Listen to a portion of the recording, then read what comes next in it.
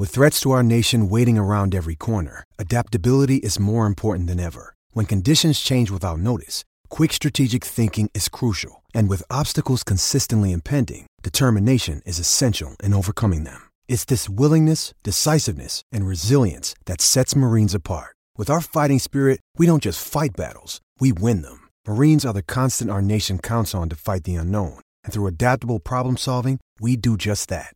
Learn more at marines.com. Want to witness the world's biggest football game? Head to iCanWin.com.au, predict Australia's score with a crystal ball, and it could be you and a friend at the FIFA World Cup Qatar 2022 semi-finals, all thanks to McDonald's. Maccas, together and loving it. TNCs apply. If you are a bit of a believer that the tyranny of numbers is the modern fascination for football, but the game doesn't always live in the numbers. Sometimes it has to be lived and breathed and experienced in real time, and that's true out of last night. This might be the best case study I've ever seen. Melbourne 409 disposals to 316, inside 50s 65 to 41, clearances 52 to 32, centre clearances 21 to 7, contested possessions 161 to 139, contested marks 14 to 10. Oliver 42, Petrarca 36, Brayshaw 32, Gawn 31, Viney 30. Those numbers represent a thumping Melbourne victory, but there's just something else at play, Brenton Sanderson. That was crazy, Jared. And those numbers you read out, that's the concern for me with the Demons when they wake up this morning and they review this game, is their good players played really well. You mentioned Oliver, Petrarca, Brayshaw, Gawn and Viney. They were outstanding for Melbourne last night, yet they lost the game. The same thing happened against Collingwood earlier in the season, where Oliver has 43 disposals, 8 clearances, and they lose by 26 points. But some of those numbers, and you have to just throw the stat sheet away, and coaches don't do that. They rely so much on those metrics, some of those key numbers. And for me, half-time was even more crazy. At half-time, Melbourne had 41 inside 50s to 18. So they were on track for 82 inside 50s, Melbourne, which is freakish. Like you never see teams get that amount. And Collingwood just could not get the ball past halfway in the first half. But when they did, Hodgie, they scored almost every time. Their inside 50 efficiency was crazy. They were so good when they got the ball inside their forward 50. Clearances were 30 to 13 at halftime. So Melbourne were dominating around contest and clearance. And contested possessions, which is the coach's favourite go-to, Melbourne were plus 25 at halftime. But Collingwood's second half, and this is the spirit, the belief, the genuine trust in a game plan and I guess a trust in each other. They made some adjustments, really well coached last night by McRae. They made some adjustments at half-time, and it was 7-3 after half-time. But some of those Collingwood players stood up. Maynard was just absolutely brilliant, particularly in that second half. I thought Pendlebury's leadership, the defence, of course, has just played so well all season. And Melbourne it just didn't look like Melbourne going forward. They didn't know where to kick it. It was amazing to see. And I loved the Goey's game. I loved Jack Crisp. He was fantastic after half-time. But a few question marks there for the Demons. They still look great. That was one of the great games. They still look fantastic, Melbourne. But if you're going to play like that and have all those crazy numbers, you should win those games. So that's the challenge for Goody and his coaching staff this week. I think the biggest thing from that is, with all those numbers, the connection going forward. Yep. And the hardest kick in football is the one going inside forward 50 to either hit someone up or put it to the advantage of a teammate to obviously take a mark or kick a goal. And you can see that Melbourne understand that. They're playing Gawn forward a lot more. Jackson's starting the games and the starting quarters in the centre bounce. So as Gawn, he's a bit more of a forward target than Jackson because he's still learning the craft. But I think that's a big worry for him. Maxey could have taken the game. He had 3 shots a goal in the first half, missed them all. But that's the biggest one for him. When you're getting so much ball going inside forward 50, that hardest kick, there's just no connection there. They just look lost. And as far as other teams, as soon as the ball hits the ground, they get excited and off they go. But the other part was how they got opened up in defence. But I think that has a lot to do with Collingwood. And you said they made a few tweaks to the game style at half-time. But how efficient they were going inside forward 50. We mentioned in the first half, halfway through that second quarter, they had 7 goals from 13 inside 50s, yep. Collingwood. And a lot of that, Jamie Elliott, when he didn't get his hands on the ball, he'd be chased down tackle. I think last night he had 3 goals from holding the balls.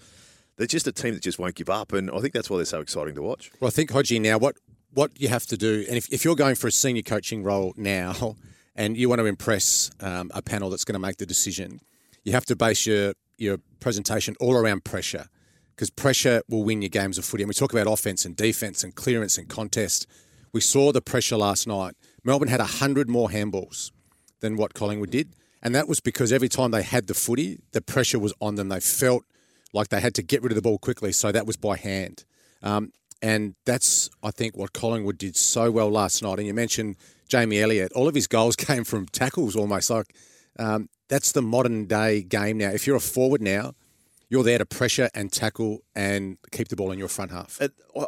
When I was watching that last night, normally if you're watching Melbourne, you want one tackler to go to the ball carrier and then one to go to the receiver just so they don't get looped out. But Collingwood's mindset was, we're going straight at the ball. And at times they had 1, 2, 3 blokes trying to tackle the one person, and Melbourne got the easy out. But as the game went on, that pressure didn't stop. So as Melbourne got more fatigued and more tired, they were making more mistakes, and you sort of sit back and go, that's clearly the game style. As you said, it's all based on pressure. If you make a mistake trying to do the right thing and trying to tackle and have an effort-based mistake, they're going to sit back and go, no problems at all, because you're trying to do the right thing. Is this the barometer for Melbourne? So have a look back at the numbers from last night. It was 18 inside 50 tackles to 8. And if you go back a week prior, when they lifted against Fremantle, big time, it was 15 inside 50 tackles from 60 entries. Go back a week before that when they were undone by the Dogs. They didn't lay a tackle inside forward 50 from 50-odd entries in that game, Melbourne. I think that comes down to a lot about the game style. So if you look at the Western Bulldogs game, they would not kick down the line. So they wanted to maintain the ball, switch it, and try to spread their zone. Yep. Fremantle are a possession-based team who want to kick their way through, and they just couldn't. And they didn't have the confidence. After a while, Fremantle got shy, and they just went, I'm going to kick long down the line because I'm not going to try anything or go through the middle in case we turn the ball over. So they accepted it and did what Melbourne wanted them to do, where if you look at last night, Collingwood would do anything but kick down the line. That would be a last resort. And even there was a few times where they did go down the line, teammates are telling them off because that's not on the game style. So I think a lot of those plays, you're spot on, Sammy, a lot of the plays are how the opposition are playing against them. If you're going to accept, okay, I can't get through, I'm going to go down the line, you're playing into Melbourne's hands, and that's the ball's going to be played in their half. If Melbourne are pumping it inside 50 that many times, Sando, surely the onus is, and I know Benny Lyon, our producer, is a frustrated Melbourne supporter as anyone. He's saying, well, where are our smalls? Where's Cozzy Pickett? Where's that pressure that you're talking about that Billy Elliott provided? Yeah, well, that's right. And Hodgie is spot on. They're not getting those measured kicks inside forward 50, where you've got your class midfield have got time and space to be able to measure a kick inside forward 50. Most of those inside 50s, and if you could drill down inside 50s to quality inside 50s, or almost inside 50s within sort of 70 metres, rather than sort of having to blast it or bomb it earlier than what you want to go in. So it's a raw number, but you can probably drill it down a little bit further into quality inside 50s. But it felt like every time the ball went in there, it was blasted in. And that's what the forwards will give the feedback this week to the Melbourne midfielders and defenders is, we had a lot of inside 50s, but there wasn't quality ones. There wasn't those ones where we could, have time and space to be able to measure where we ran to. And that I think, was the telling part. And but that pressure, that ability to be able to sustain 4 quarters of ruthless pressure is, I think, now that's the most important number. If you want to find a number in footy, is your ability to pressure the opposition into mistakes. And if I can explain, the whole point with that zone and press is to make sure all areas are covered and you try and pin it side into the side of the ground. If you kick it long down the line and you turn it over, the bonus about blokes being in a press is they're not man on man. So if you turn the ball over, as Melbourne do through Lever, through Gawn, through May, you quickly go inside. You've got numbers of spare because they're not manning up. On the flip side, if you're switching the ball like the Bulldogs did, like Collingwood did last night, that zone's not there. They're moving, they're shifting, they're not as a group, and there's no density and there's a lot of holes. So by the time they turn the ball over the other side of the ground, all those teammates aren't in a position to attack because they've had to run, chase. It's not as stable as what it was if you just go long down the line. So that's why teams try and break a good zone like Melbourne open to make sure they adjust and they move. So if they do turn the ball over, the teammates aren't there to slingshot back. Winning close games is a learned skill. I've seen enough footy to know that it is worth going back and watching the last 6 minutes and 54 seconds. So after goal for goal, lead changes 5 times. Ash Johnson puts Collingwood back in front. Melbourne has 1 inside 50 in the last 6 minutes and 54 seconds. It's the immediate centre clearance that Viney bombs in, Quaynor rounds it up, and it never gets back to Melbourne's half-forward flank. So 6 minutes and 40 seconds of game time, and they never got back to half-forward. so the game adjustment and the time management in that was absolutely masterful. As Collingwood condensed the pressure around the ball and essentially ensured that it never moved more than 60 metres for the rest of the game in a frenzied finish. It's absolutely brilliant to go back and watch it and to understand the skill that's at play, what they have learned. So Craig McRae talks about the smiles at three-quarter time. This is our jam. Yep. We know how to do this.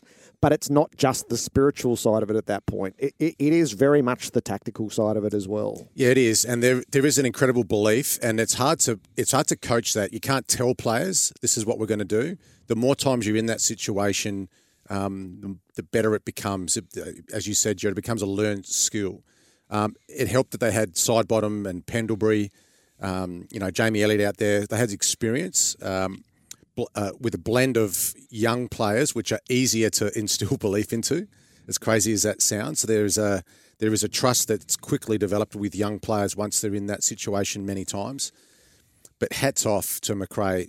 He coached really well last night. I've said it already, but their ability to be able to change the way that they were using the ball offensively at halftime, that got them back into the game. That got them back into the game combined with that pressure. But you're right, Jared, that last 5 minutes, there was a calmness, an eerie calmness about that group that was on the field that they were going to win. There wasn't panic. There wasn't mistakes. I mean, there was mistakes, but there wasn't mistakes made by having, rush moments. It's almost like their heart rates dropped in that moment. They were cold. Yeah. So instead of giving in to the madness of it all, there was no panic. They didn't try anything expansive. They precisely knew what they were doing. And I think in these close finishes, Hodgie, we'll get a look here. In 6.5 minutes, Melbourne, I think we'll get a look or two. They didn't get a single look after that centre clearance. It's amazing. And I think you said how good Craig was, but it's that coaching group to understand the situation of the game. And the thing we've been speaking about Collingwood this whole year is how attacking they are. They get on the half-back line and they're going through the middle. There was it was just before half-time. There was a minute to go. Moore picks the ball up from a point. Kicks it to Pendlebury down the middle of the ground. Pendlebury goes out to Sidebottom. They end up going down and kicking. It's Jamie Elliott kicks a goal just before half time. And I'm sitting back going, what team, when they're down against the Premiers with a minute to go before half time, takes a risky kick up the middle of the ground? But that's Collingwood. But then, as you said, the mindset to change when you're 5 points up with 4 minutes to go. I think it was Maynard took an intercept mark on the back flank. And what would Collingwood normally do? Go straight through the corridor, open up the fat side, try and score. Chipped it sideways. He went straight to the boundary, and then everyone squeezed in behind it. So all of a sudden, they've gone from a team that wants to attack to, hang on, we've been in this situation. We know what we're doing. Go to the boundary line. If we have to, we'll kick it long down the line, but we've got density at the stoppage. We've got density behind the ball. So if Melbourne do get it, they can't slingshot back. And then even to a minute and a half to go, when the ball was stuck in Collingwood's forward line, Jeremy Howe, he's sitting the spare bloke. He's gone and stood at centre-half back. He's on the 50-metre line of Collingwood's defensive end, just saying that if anything comes at me, I'm not getting blindsided on there. It's just, when they're in that pressure situation, every player on that field knew exactly what to do. And you said it before, though, it was just calm. It was no one panic. We've been here before. We know what to do. And let's just execute what we know we have to do.